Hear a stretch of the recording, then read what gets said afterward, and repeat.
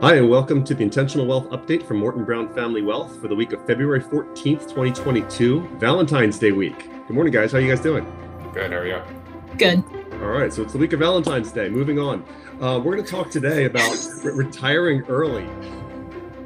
So we found a great article in the Wall Street Journal highlighting a number of case studies of people who've stepped away, retired early, different circumstances, some in their control, some out of their control. And this was a lot of fodder for conversation internally. Katie, lay out what some of these decisions people made, why they were walking away, and how they ended up with the decision to retire early. Yeah, you know, they highlighted 3 or 4 different couples or individuals and their decisions to retire early. The common theme that the article highlighted was they reached their number. They hit their retirement number and they felt as if they were ready to step away, even though their plan may have been to work for another 3-5 years or so. So that was the most common thing that I heard. It was interesting though, because a number of them do have active financial plans, working with advisors, kind of mapping it out. But it did bring up some interesting conversations with us, the types of things that we look for or things that you want to make sure to consider the impact of if you are making an early retirement decision. So. Yeah, I always remember those commercials from years ago where people would carry around their big orange numbers as if there was a number they had. Once they hit that number, I can retire.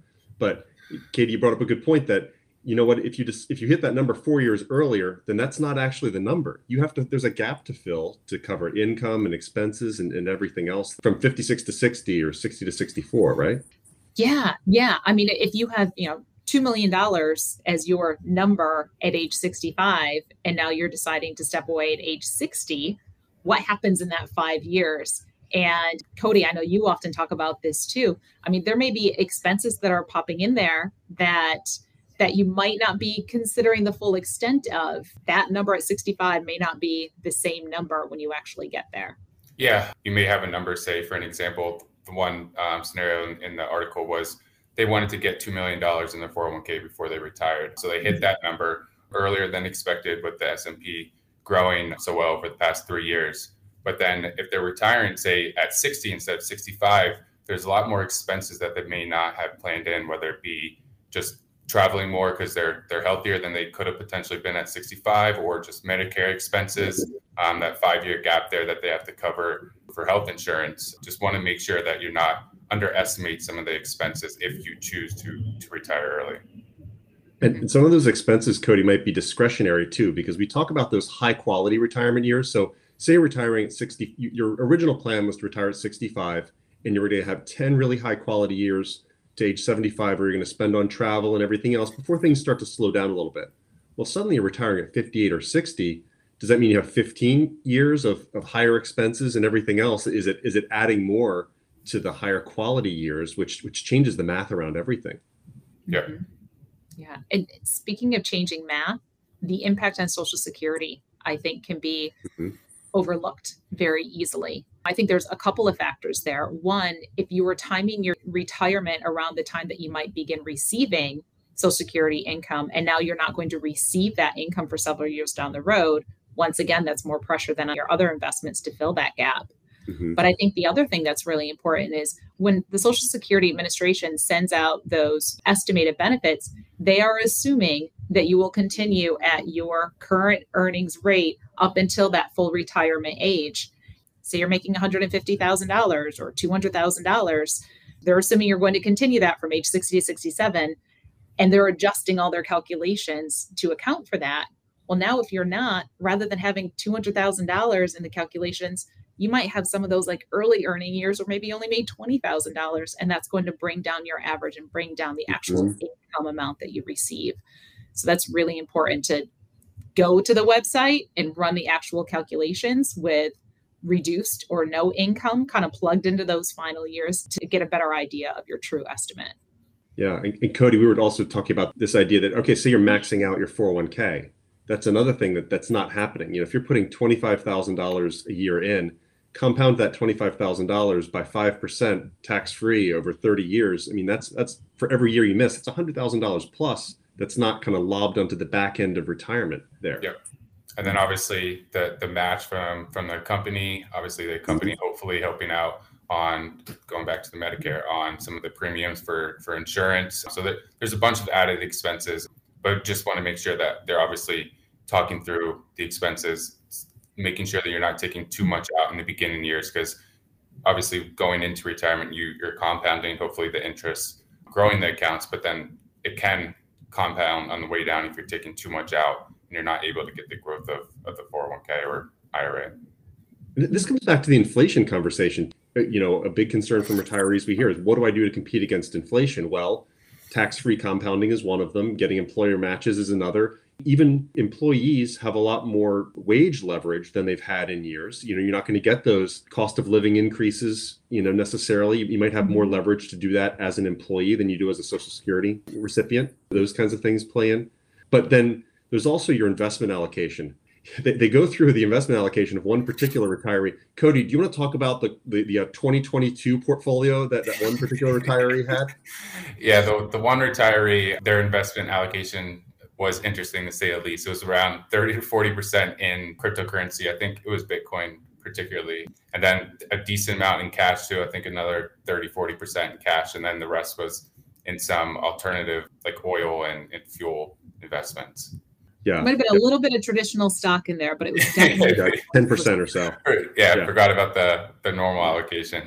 Yeah. Katie, what's your gut instinct tell you when you see a portfolio, especially for an early retiree, that looks like that?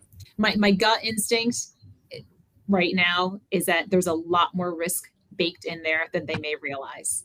So obviously there's the expected risk. We talk about risk when you get into things like commodities and cryptocurrencies and how those can be extremely volatile. I mean, we can see, especially in the crypto side, 30, 40, 50% swings in any given day. Not that happens every day, but there's significant swings on the one end of the spectrum. But then the other end of the spectrum, any amount of inflation, as we're experiencing right now, is eroding the buying power of that cash.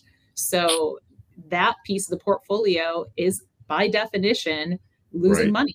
You're losing that purchasing power. So I think that there are some things that particular portfolio or that particular individual could do to narrow that volatility band and have a little bit more predictability going forward. Yeah, as predictable as this place can be. Yeah. A lot in this whole article felt very reactive. It felt as though a stimulus, not government stimulus, but some stimulative event happened. The employee responded, and even the portfolio seemed a little bit reactive. It's a lot. There wasn't much staying the course. It was reactive feeling and everything else. Well, they did highlight some other individuals inside that article too that have active financial advisory relationships and active plans, and they did think through the process. I mean, I do think that it is achievable for people to retire early with the right considerations put into place and making sure that they have a more holistic view. And I think in those cases, there was a thoughtful process of how to structure the portfolio and how to think about short-term goals, long-term goals. I definitely think that can be done. But Dennis, outside of the financials, what are some other considerations? We talk about this often, and you're really good at pulling some of this stuff forward. Yeah, it just so happened right around the time this came out, I was listening to a podcast, the Finding Mastery podcast with Dr. Michael Gervais, who's a sports performance psychologist, but he was interviewing a neuroscientist. And the topic that really grabbed my attention was this idea that early retirees also tend to die earlier. And that just grabbed my attention immediately. And what he talks about is the reason why, and it's because if we don't work muscles on our bodies, they tend to atrophy. They don't function as well. They don't support. That's why a lot of times the skeletal system comes under a lot of strain because we don't maintain our muscle strength. There's a lot of advocacy for lifting weights now just to make sure we can support our frames.